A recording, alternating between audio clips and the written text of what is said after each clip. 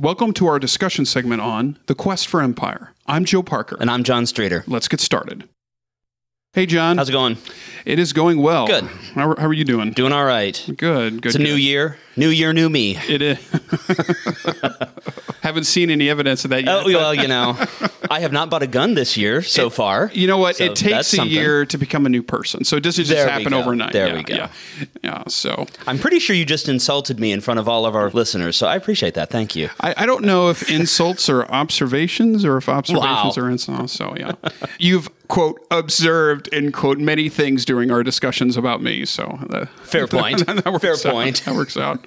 Only one of us is turning 40 this year. So we won't name who. This was a deep episode for a lot of reasons. Yep. I think that most of our listeners who have heard of this topic probably heard about it in college at some point. Yeah. It's a topic of great passion. And I found, depending on the audience that I'm with, it's either something that people really care about or largely ignore. And there's really no in between.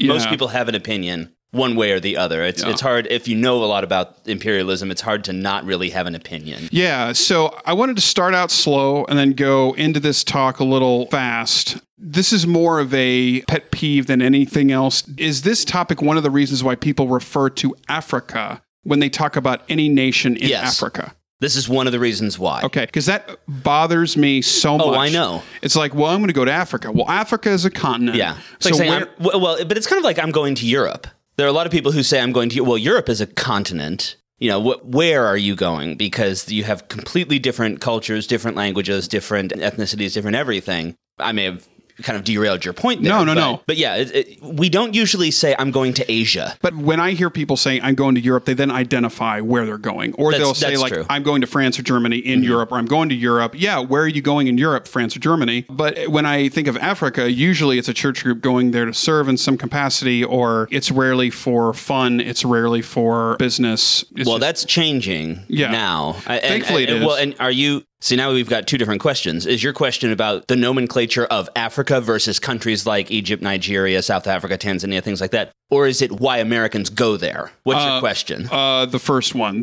Okay. So is imperialism tied to that? Yes, to an extent, because for the second half of the 19th century and the first half of the 20th century, Europeans saw Africa as an extension of Europe, as their colonies. So they would refer to the colony that they were talking about. But it was this general landmass, this continent of Africa, which we are going to divide up. All right. That's my softball question. Okay. So diving in deep now, when you were talking about what motivated imperialism, you cited Darwin's book and went into detail about how that influenced society as a whole during that time period. But you made a statement in the podcast where you talked about how people started to apply what Darwin was saying outside of biology. Mm-hmm. And that stopped me for a moment.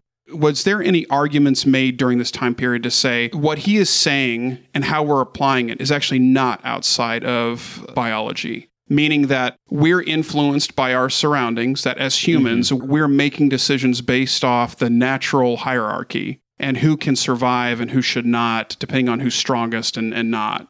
So would you still say that the people who were acting on this in society were acting outside of what we would consider biology, or would Is it what we today would consider or what Darwin considered? I would say both. Because it's not useful really to apply our standards in trying to understand and either condemn or support. Right, and that's not specifically my question. I think what I'm asking is Darwin looked at nature as a whole and said, here's this hierarchy here or a rule. Right. And natural selection being that rule, yes. Did he cut it off specifically for the animals? No. Okay, so he did apply it. And here's the I'm glad you asked this, because Darwin did not just write one book. He wrote another book in the 1860s called The Descent of Man.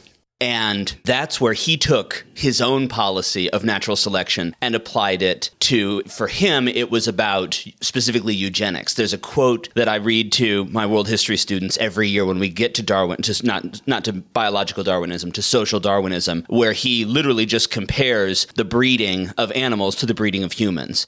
And he says, no one who knows anything about breeding domestic animals would allow weaker members of a species to breed. We need to apply this to human beings. So he started the process of applying it to areas outside of biology, and then other social Darwinists took it and ran with it. Okay. So Darwin did not make that distinction between animals and humans. He said this rule applies to everyone.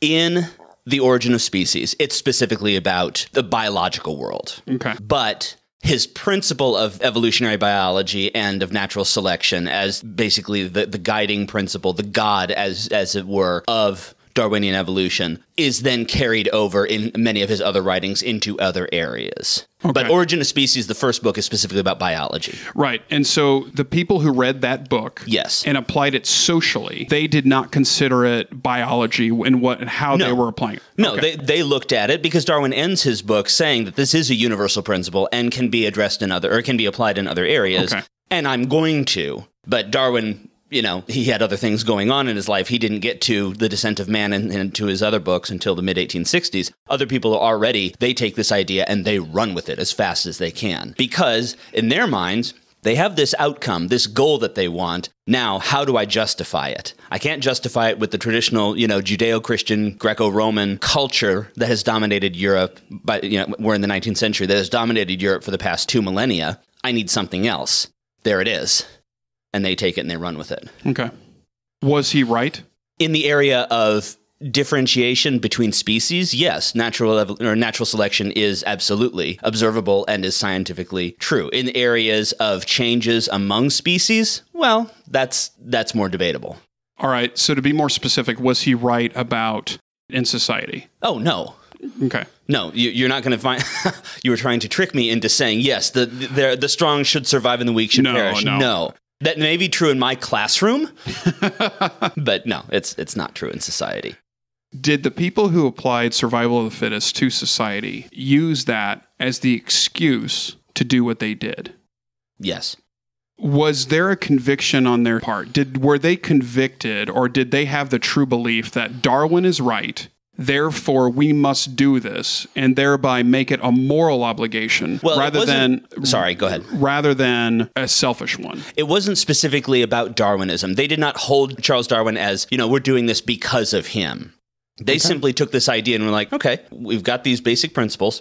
Let's take it in a slightly different direction. It's very similar to another ideology that arose around the same time. Now, I'm not making a comparison in terms of the relative merits of these ideas, but Marxism, the original writings of Karl Marx, were then reinterpreted by other people who paid a little bit of homage to, he started these ideas, but we're going to take the Marxist principles in other ways, which is where you get Leninism and you get Stalinism and you get Maoism and you get Bernie Sanders. Whereas with imperialism, they looked back to Charles Darwin, but they didn't cite him as now it's okay to go conquer other countries. They already wanted to conquer other countries. He just gave an added reason, an added impetus to be able to do this. Because throughout the podcast, it wasn't a moral obligation by any means. Because it sounded like it kind of was. It sounded like it was a religious obligation, a moral obligation, or those things seemed intermixed with, to your point, the true reason, which was... We want stuff. And these other nations are going to take it if we don't. Yeah. So you have different types of imperialism. You did have moral imperialism, this idea of the white man's burden, that our burden, because we are, and I hate saying this, please understand, I don't believe this. I think you all know me by this point that I don't actually believe it, but they're saying we as white people have a burden to lift other people, other races, out of the darkness of their societies. And so they are speaking in moral language. And they are speaking in religious language. We need to convert them from their pagan beliefs to Christianity. Catholicism, Protestantism, Eastern Orthodox didn't matter. Were those beliefs genuine?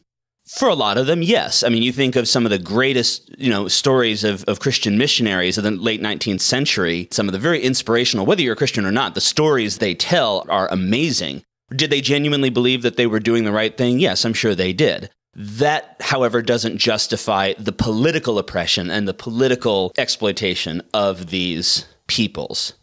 Now, the question then becomes, what about the people who blended the two? Because there were some imperialist leaders, especially, I'm thinking specifically in the United Kingdom, they said, this is A, our Christian, B, our ethical, and C, our imperial obligation. So they blended all three of them. The Germans, they just wanted free stuff. Not free, they wanted cheap stuff. The French, they just wanted cheap stuff. That's why they went in. There was not this civilizing mission in their colonies. But Britain specifically said it is our moral, it is our ethical, it is our religious responsibility, and it is our imperial privilege. Because we are the white Anglo-Saxon race, because we are the dominant economic and naval power and can project our might farther than anyone else in the world, that gives us a right to do this. Okay, so you would say it would not be fair to blanketly say everyone was trying to give themselves a reason to take lands. What do you mean? They were trying to give themselves a reason. So I've noticed in the last couple of topics that we've talked through, people are great at giving themselves a reason to be evil. Like they either create an excuse, they say it's for the greater good, they say these people don't understand the truth, so I have to share it with them, no matter what the cost. Well, they're being what we would consider to be evil, remember? Yeah, well, So you're applying modern moral standards. You need to be sure it's either genocide is evil. No, right? I understand. I understand that, and I'm not making a moral relativism case. I'm saying you can't make, like I said in the podcast, you can't make a blanket statement that imperialism was evil. No. But and that's what you were doing. So I wanted to just be sure that we're talking about. Okay, well then I'm not saying it right then. Because, So you're talking about, did they use the justification for the good that imperialism did as also a justification for the evil that it did? Well, were they going there because they wanted stuff, and was that inherently good? No, that was not inherently good. Okay, so it's not good to steal. Yeah. Every major religious group teaches that. So the good things that occurred were in spite of the moral evil that was most imperialists' action. What I'm trying to separate in the question is the distinction between which the nations were motivated by what they considered a moral cause versus ones that were motivated by what we would call now a capitalist cause. Like I want... Whoa. A capitalist All right, cause. I retract my comment. A economical cause. They wanted lands, they wanted stuff, right? So imperialism is inherently anti-capitalist. I know. It is I know. I know, but our audience may not. Capitalism is the free exchange of goods and services between people of legally equal status. Mercantilism, an early form of socialism, is what imperialism is. The drawing of wealth, because wealth is a fixed quantity in the world, the drawing of wealth from the colonies into the mother country is inherently not a capitalist system. So while Joe may have unintentionally used the dreaded C word, it's a nice little economics lesson for our audience. How do you know it was unintentional? Because you said I may have phrased it incorrectly. All right, so to your original point, how do you distinguish between the countries that want want stuff versus the countries that are making a moral claim? So basically it's it's Great Britain and everybody else. Okay. There are people within the colonial offices and within the governments of every European country that established colonies in Africa who wanted specifically a Christian and a civilizing mission to be an element of their colonial programs. But only in Great Britain do we see mass government and social support for that. In France, in Germany, in Italy, in Portugal, in Spain, and in Belgium, especially in Belgium, it was just, we want your resources. That was official government policy. Right. Historically, you summarize the differences between the protectorates and the annexed areas. Yes. Can you elaborate on the historical implications of both a bit more? Sure. So with the protectorates, it is localized rule, meaning local ethnic groups, local tribal groups, etc. They're ruling their own people. It is not the white man coming in, sweeping away all existing institutions and installing a white person to govern a native population or a group of white people. Those local rulers, the best example of this is actually outside of Africa, it's in India. Some people have heard of Maharajas. These are local princes who owe their position and their allegiance to Great Britain. Britain gives them, as I said in the podcast, money, weapons, etc., in exchange for the resources and the labor to collect those resources to send back to the mother country. Now, the long-term implications there are several. First, you do have a class within society who understands the basics of government, who understands how to effectively govern a society. Now, they're used to doing it with imperial oversight, certainly, but in the colonies that were protectorates, generally speaking, you see a more successful and a less violent transition from colony to independent country. The downside of that is many times, and again, I have to go outside of Africa for an off the top of my head example of this, you have an ethnic minority that has been oppressing the majority under British or under imperial rule, and then when the imperial power leaves, the majority no longer being oppressed, now being equal to the minority, attacks. Belgium and the Rwandans is one example, although there were more complex areas. The clearest example of this is actually what's going on in Iraq right now. The nation of Iraq is 85% Shia Muslim, 15% Sunni Muslim. The 15% under Saddam Hussein were oppressing the 85% Shia majority. Now, with Saddam gone, Saddam being the analogy of an imperial power, the Shia are oppressing the Sunnis. So those are the positives and negatives of a protectorate style. With annexation, you don't have the ethnic tension because everyone is equally treated the same. There's no overclass and underclass. It is white Europeans on top and then everybody else treated equally. So there's less ethnic tensions, but the downside is usually there's more economic problems because when the colonial administrators leave, no one has any idea how to govern the country. Best example of this is Zimbabwe. It was the one British colony that I know of in Africa that was governed as an annexed province because Zimbabwe was originally a German colony taken after World War I. The British came in and there was no one who could govern. There were no local princes who had any idea what they were doing. So I said, okay, we'll administer it directly. What do you get? You get Robert Mugabe coming in as president of Zimbabwe afterwards, has no idea how to run a country, immediately massacres tens of thousands of white farmers, inflates his currency to the point where it's something like 102 trillion Zimbabwean dollars, equaling $1 US. I'm not excusing what he did, but part of it is because there was no one around him who knew how to run a country. So it sounds like annexation, when the power ruling the area was gone, it created a vacuum. And so somebody had to fill that, usually with somebody with less experience than those who were, okay. It was the strongest person, not necessarily the best able to govern person involved. Back to the question of imperialism overall and what motivated people to do it. With the knowledge now that there was actually only a nation that actually felt like they had one European. You also have to add the United States, which was involved in the Berlin Conference, but did not have colonies specifically in Africa. Okay. We had this same idea of a white man's burden, which, book recommendation, all of you should read Mark Twain's, his pamphlet called White Man's Burden, which is a parody of the actual argument. And it's about 20 pages. You can find it online. It is spectacular. It's the best anti-imperialist piece of literature I've ever read. So that's an awesome segue, because my question is specifically, though other nations like France and Germany just wanted stuff, they still held the belief that the people they were conquering, they saw those people as less than themselves. Correct. That not only were they conquerable, but they deserved it. Right. So what I'm trying to evaluate is, like, it's easy to look at this time period and say, okay, that was horrible, because it was in some ways. Yeah, in some ways, not so. Understanding that it was bad, it's easy to dismiss this as being specific to this time period. Mm-hmm. Where do we see this type of thought today, in modern day? Well, which type of thought? That it's okay to go in and conquer other countries? Or it's okay to classify people as less valuable? Because there's not a whole lot of imperial countries left today, I think imperialism... Except for China. Yeah, so I think the conquering would be what we consider the final stage. This is the end result of a line of thinking that has led to this. So hearing this podcast, I envision the people who did this, and please share if I'm wrong or not. You always do. So, gently, kindly.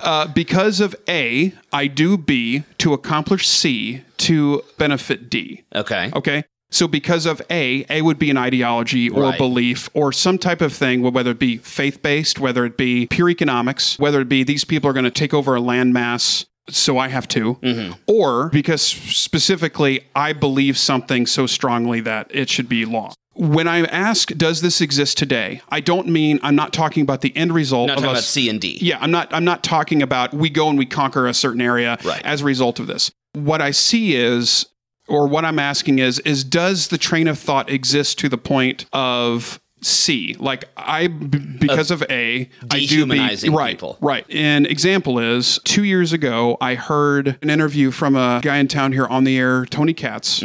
He was talking to somebody from the Washington Post. It was actually 3 years ago. And he was asking about Trump's chances against Hillary. So it was 4 years ago. 4 years. Yeah. Man, time flies. Oh, I know. The conversation that he had with her was very straightforward. He wasn't inciting ideology. He wasn't talking politics. He said, hey, you're a reporter who's been on the beat on this topic. What are the polls telling you? And her attitude back to him, and she hasn't been on a show since, but her attitude back to him was, well, Hillary's going to win. I mean, are you... Do you not understand that? And Tony picked up on the fact that this person's talking down to me. So he's like, well, I'm not asking what you think's going to happen. I'm asking, what are the polls saying? Show? What does the data show? And is it a chance that they're skewed? And she said, and her attitude was very clear when she said, well, I think the polls speak for themselves. Maybe in Indiana, you don't understand that. And so, wow. So because of her ideology, and the ideology spells out that people who are not in a specific class, who are not in a specific So I get what you're trying to say. I just want to clear, just what's the ideology you're asking me about? Is the ideology... It could be either. It could be... Well, either what? I'm sorry. It could be any ideology that would influence someone to say, this person is less than myself. Okay, so that's what we're getting at, is the less than myself. Yes. Because a baby is less than myself, I'm going to kill it in order for me to be able to continue to live a consequence-free life. Wow. That's what we're talking about. Yeah, that's an example. Because once you say a life is not a life, once you redefine something, once you define something other than how nature and nature's God have always defined it, then you can redefine it. Doesn't matter if it's government or science or anything. Once I can say that person over there, because of the color of their skin, is not a human being, or once I can say that person because they speak a different language, or because they're from a different place, or because they live in Alabama, or because of where they live. This little person happens to live inside its mother's womb. Therefore, it's not a person, or it's not fully human, and my rights to, live a consequence-free life supersede its right to live. Now, am I talking about universal opposition to abortion? No, I'm not. There are all sorts of caveats, not a place to get into this. But from a moral perspective, what we're talking about is the redefinition of life. This is not unique to the left. The left and the right both do this in America. It's not unique to this country. Everyone does this. Everyone is bound by their ideologies, leading to actions which lead to various consequences. Right. Yeah, so lighter answer, or a lighter example is... Oh, so you already had an answer in your mind. No. I'm just trying to really drive this home, because it's easy, as I said, to look at this time period and say, that was awful, it's done, it had some good sides, bad sides, but the pattern of thought here, we've talked through on several podcasts. Yeah. And the drivers that caused this, both good and bad, had an outcome that I think if we could do it all over again, we probably wouldn't have, right? I mean... I hope so. Yeah. So, I don't know. I think there are people within our system of government today who, if they thought they could get away with it, would absolutely colonize large portions of this country. Yeah. I think that if Donald Trump could get away with it, I think he would turn California into a protectorate. I really do. Okay. I think if he could get away with it, Hillary Clinton would certainly colonize, the entire American South. The basket of deplorables that right. So that was my lighter example, was that someone from Washington, D.C. or New York would look down on someone from Alabama. Or someone from Georgia, because they believe... Well, but see, you can't... I was mostly being facetious. You can't compare imperialism with political differences between Republicans and Democrats, I'm not or the so-called basket of deplorables, because other than other than a few radicals within Antifa who are actually willing to use physical violence... Republicans and Democrats who are currently demonizing each other on Twitter and on Fox News and CNN, they don't actually believe they are more human than anybody else. Hillary Clinton doesn't believe that they're less human. She just thinks they're stupid. She thinks that you and I, being the basket of deplorables, were stupid in 2016 to vote for it. That's completely different from imperialism. If you want modern interpretations of imperialism, go to places in the world where they are actually killing people because they're not human. Go to the Middle East. I'm not making a direct comparison. And go to Middle East and Planned Parenthood. I'm making a comparison to the line of thought that leads to this outcome. It leads to the outcome of somebody saying... See, I'm not going to say that, I'm not going to agree with you that calling someone a basket of deplorables leads inevitably to colonization and concentration camps. So I don't know that it would lead to those specific outcomes, but when you say that somebody's a basket of deplorables, or if you're a conservative and you say that this group of people, because they believe something different than me, or something that. You automatically, on some level, dehumanize them. I disagree. I don't think you're dehumanizing them. You're otherizing them, but that's completely different. So I truly believe Hillary Clinton does not think that you and I are less human. You don't believe that the ideology that she subscribes to says, because these people are stupid, they do not have the capacity to make their own decisions for themselves, therefore we need to. Well, yeah, but that's different from... You don't think that that's dehumanizing on some level? No. You don't? No. You don't think that dehumanizing to the point where you think it's okay to put them in camps and kill them and exploit them for slave labor? Result. No. The end result is completely different. The end result for the Belgians and for the British and for the Germans in their parts of Southern Africa were, we are going to exploit these people to the point where they will die. I don't think there is a single Democrat, and I can't believe you put me in the position of defending the Democratic Party. I don't think there is a single major figure within the Democratic Party who would like to see red staters be exploited to the point of death. But that's not where it starts. That's never where it starts. But I'm not willing to draw the line from basket of deplorables to we're going to run your life for you in a democratic socialist vision of America, and to take the line further to any kind of physical violence. Did the nations that colonized Africa go in with the idea that we were going to commit mass genocide? Some did, yes. Okay. No, the goal was not mass genocide. Okay. Mass genocide was B, not C. C was, we are going to get the resources that we need to fuel our economies, to continue to grow our own prestige. I agree with that, totally. B was the genocide. And the genocide is because of the ideologies and the principles of they are not human for X, Y, and Z. What I'm trying to say is I'm not saying that modern political parties or ideologies in our society now are the same exact thing. I'm trying to say that the line of thought could be the same exact thing at some point, if allowed and this is the point where we agree to disagree and we move on, because I think we both articulated our cases pretty clearly, and we can let the audience decide. I could be okay, maybe. I'll give you a 1% chance. Okay, so of a great the book on Democratic this. Party turning into the Nazi Party, but I don't think it's going to happen. No, I don't think it can either. But I'm trying to think. What's the book? So it's called Good Men. I don't know if you've read it. I haven't read it. So Good Men is about these upstanding men, I think it was in Poland, who were police officers. Yeah. And so I know what you're talking about. Yeah. So they didn't start out with the idea that we're going to exterminate people, but they started to adhere to an ideology that slowly corrupted them to the point where they said, okay, given the society that we're in and the societal factors that allow us to take this all the way to its end, which is we're killing people, they did that. And I'm not saying, I don't think our society allows that. I think that there's boundaries here, there's laws, there's other things out that would actually hinder that. But I guess the danger that I wanted to bring up is that this outcome was started by if A, I do, or because of A, I do B, and so on. So I think going back to how you ended the podcast about the choices that we make, what are those choices that we make at the beginning of that statement? Because of A, I do what? Or I don't do what. So what is going to influence what I believe if the actions that I think I need to take, should those change what I think to be right because those outcomes are abhorrent or those actions are abhorrent?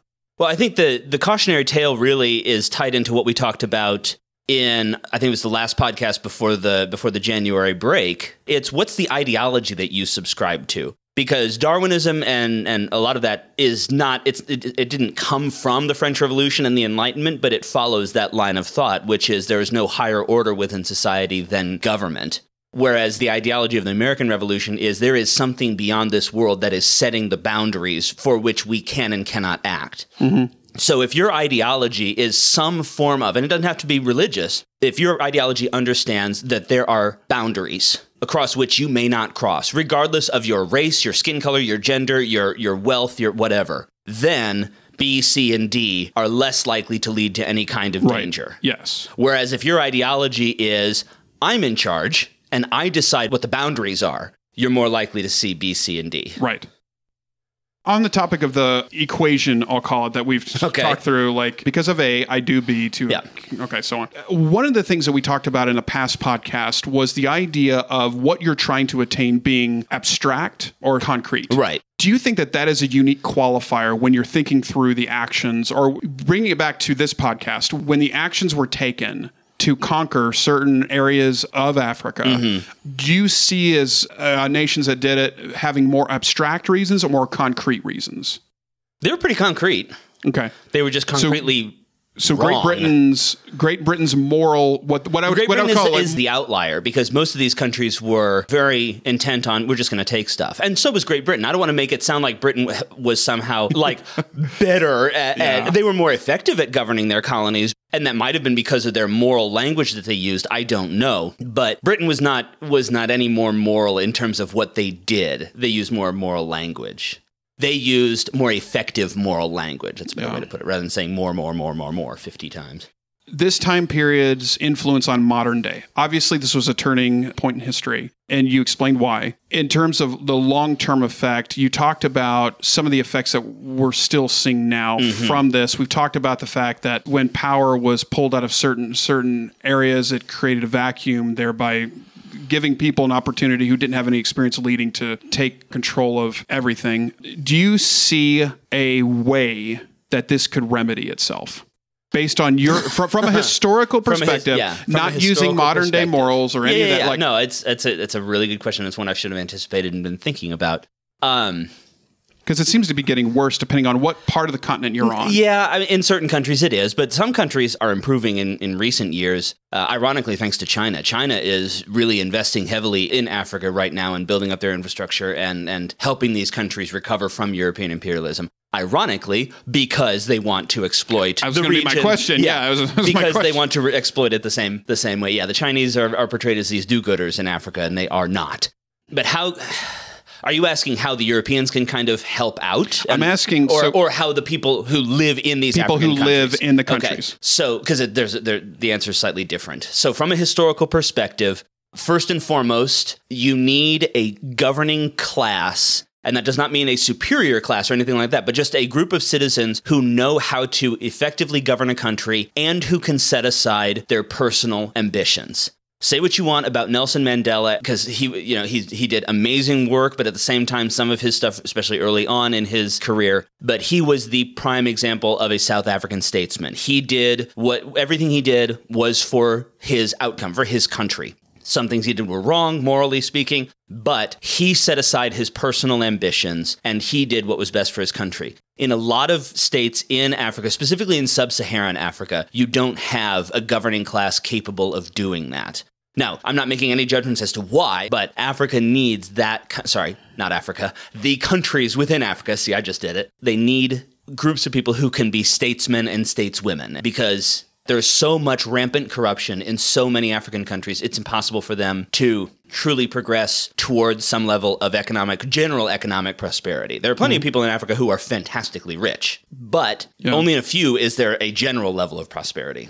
Yeah. So they need that. They also need infrastructure. And this is one thing that I believe first world countries can help with. Debt relief and all of this is kind of controversial, and I don't necessarily have an opinion on policies towards Africa, but so many relief programs and the goods and services they provide don't reach their intended targets because of a lack of infrastructure. Because you're going through a very simple desert road if you're in Saharan Africa with no security and no road signs, you get lost, or there are, brigands and thieves and things like that. Or you're going through jungles, or you're going through swamps or across the Serengeti, whatever it is. If Africa had a series of highways, and I mean the entire continent, I'm not talking about individual countries. If Africa was able to build, or if other countries would help them build, a national highway system like what we have, an international highway system, which is what it would be there, where you could actually get products from the point of entry, whether it's an airport or a seaport, to the people who need the help.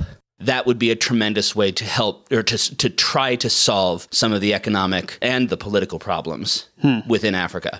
But no one talks about that. Yeah. So many people go over there and we're going to teach people how to dig wells. We're going to teach people how to farm. We're going to teach people... It's always with the assumption too. Yeah. And just to go off on a little tangent on that, it's always with the assumption that they can't do anything else. Let's teach them and it's how to do... And it's not like they've been doing that. They've been doing that for 10,000 years. It's just like, what we need to do? We need Western educated white people to come in and teach them how to build a well. Yeah, it's just like, why don't we go in and share technology and give them opportunity? But the reason, so many people involved in wanting to help, good intentions and all of that, but they want to help out in ways that are glamorous so that they can then use that as they can make a video and put it on Facebook. Exactly. Yeah. And it's not actually doing a blanking thing to help them. Build roads across that continent.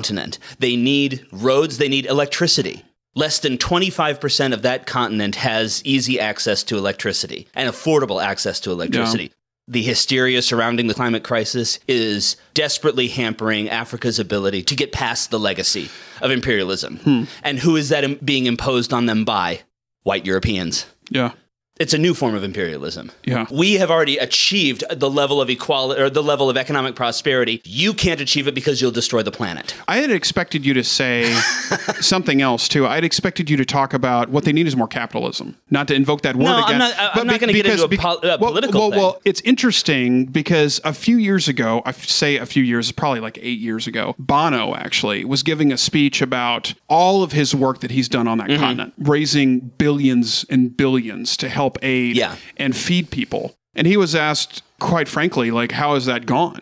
And he was really discouraged. He said, well, it hasn't really done much. Or it has saved people, but to what end? What's the end here? It's helped in the short run. Well, and what he said was, and he said, this is going to shock a lot of you because I'm this rock star, but what we need there is capitalism. Yeah. Because once you have that, once you have people able to be seeking their own economic means, there's going to be a system of security that is automatically created by which people can then sustain those. Well, but how do you do that until you have the political institutions that can sustain capitalism? And how do you have it unless you have the infrastructure that can provide the goods and services people need to exchange? It's like what should come first, right? I don't know. Well, I mean, what we have in many African countries right now is rampant capitalism, but it is capitalism without any ability to provide the economic resources necessary for people to lift themselves out of poverty. Capitalism in an area of equal access and equal opportunity to market resources has been the greatest creator of wealth. I agree. And the greatest leveler of the playing field in all of human history. But in societies which are still emerging, many of them are, from the colonial shackles, you don't have equal access to market resources. And therefore, a so-called free market is free for the people who live in the big cities, and they're doing great, but the people who live in the countryside, they're starving. And the people who live in the countryside who try and make it into the cities, sorry, we don't want you here. We've got enough people as it is. And they are shut out of this free market system. You have to have equal opportunities and equal access. So I go back to infrastructure. The national highway system here in the United States was the greatest asset that American capitalism has created. What's to stop one group from taking control of a certain expanse of highway? And that's why you need statesmen. You also have to have the political leaders who can then govern the country effectively and say, listen, if you try and take over that section of road, because that does happen in parts of African countries, you have to have people saying, you take over that, the army's going to come in, and you're not going to be able to bribe the army because it is a national army. It's not a tribal army. It's not this political group army or that political group army. And they're going to kill you if you don't provide or if you don't allow everyone equal access. Okay. All right. So final question. Okay. At the end of the podcast, you talk about how we objectively should look at this time period, not just this one, but all of history. Yeah.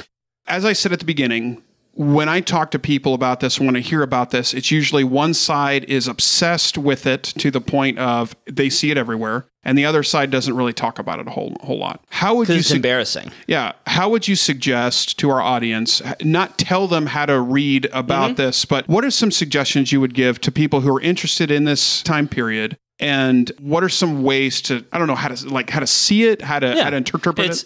It's the same advice as with every period, with every awkward period in your history. If you are a German and you're hearing about this, there are plenty of awkward periods in your history. Read about these events dispassionately.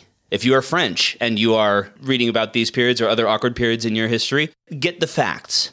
Same thing with Americans. We have plenty of awkward moments, of tragic moments in our own history. We need to read about them. We need to acknowledge that these things have happened. But, and this is the big caveat, and I say it in the podcast, I think I've said it in this one, I know I've said it in others in the past, don't condemn societies today for the crimes of the past. You cannot hold someone responsible for things that their ancestors did. One, because they weren't around to atone for it, they can't atone for it. Two, because hindsight is always 20/20. The people at the time may not have had all of the insight that you have. So don't just immediately assume that the people today are responsible for events that have happened in the past. I think so much of why a lot of talking specifically about America, because America has its own imperial past that we didn't really cover in this one because it was less impactful worldwide. And this is a season on turning points in global history. If you talk to someone in the Philippines, it's very influential in their history. But when we read about our own imperial period, or when we read about slavery, or when we read about treatment of Native Americans, we need to be able to recognize historical facts and historical truth, while at the same time recognizing that America has changed since then. People in Germany need to understand, need to read about the history of the 1930s and 1940s and the Second World War, to recognize what that country did, and then to thank God, or whoever they pray to, or to no one. They need to be very grateful that they have progressed. I don't mean you don't condemn people for what they did at the time. I'm not saying that, the Nazis, they just didn't understand what they were doing when they murdered 11 million people. I'm saying don't condemn Germans today. If you look at, the imperial period of the 1880s, 1890s, yes, condemn men like Cecil Rhodes, but don't say Britain today is evil because of what happened a century ago. Right. That's another part of the lesson that we need to learn. History teaches us many things, and one of the things it teaches is how far we have come, how far we have progressed going forward.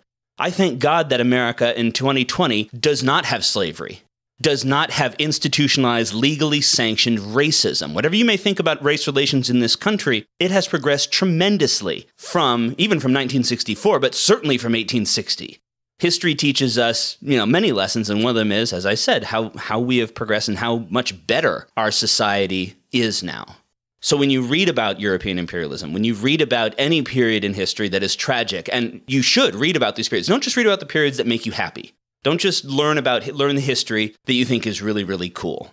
So many of my students, they don't care about anything other than, the history. The weapons wonks who are like, I want to talk about, the world wars. Okay, yeah, we can talk about the world wars. There's tragedy in there as well, but let's also learn about other aspects of history. Oh, that's boring. Well, there are still lessons in there. Read about history. Learn the lessons of it and recognize that we all tend to think, with hindsight, that we know what's best. Not always the case. Thank you for joining us in our discussion of The Quest for Empire. I'm Joe Parker. And I'm John Streeter. Be sure to leave us a review wherever you listen to this podcast. It really does help. Thanks, and see you next week.